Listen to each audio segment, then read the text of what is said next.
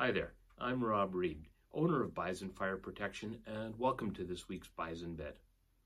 Now, many of you know that I've tried to take the positive step every time I can, take the high road on my bison beds, and always make sure that I'm trying to bring a lighter approach to things. But with the province having gone to code red this week in its fight against COVID, I have to share some of my concerns. I'm concerned about business.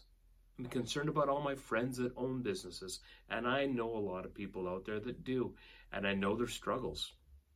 I'm concerned about the staff, the people out there that are struggling, that are worried about their ongoing paychecks, how they're going to make ends meet, the anxiety and stress that comes with all that.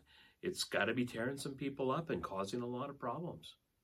I'm worried about family, and not just my family.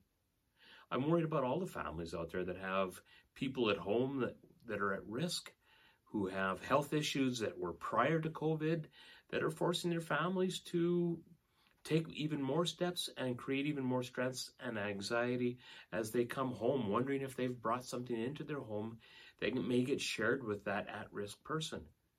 This is why I think it's so important that we take steps, more steps than we've ever taken before, to protect ourselves, to minimize our trips out there, to up our game when it comes to wearing masks and sanitizing our hands, doing all those important things. Now, it's also maybe time to ask yourself, what can I do? But what can I do without? Can I do without a few extra trips to the store? Can I do without going shopping here or there? What luxury item do I not need right now? Questions you should be asking yourself. What do you have at home that you could be doing more of? Do you have a musical instrument in the corner that needs to be dusted off? Do you have a pool table that's acting more like a storage shelf? Get back to remembering why you bought the damn thing.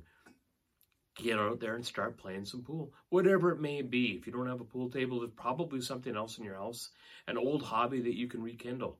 Or, you know what? There's YouTube yoga, as a few people have suggested to me, and other things that you can be doing. I said earlier, there's online courses. What could you be doing to improve yourself while you have this additional time? Take some courses, learn some new skills, or enhance the skills you already have. Have you taken time to just reach out to old friends and, touch base and say hello? How's it going?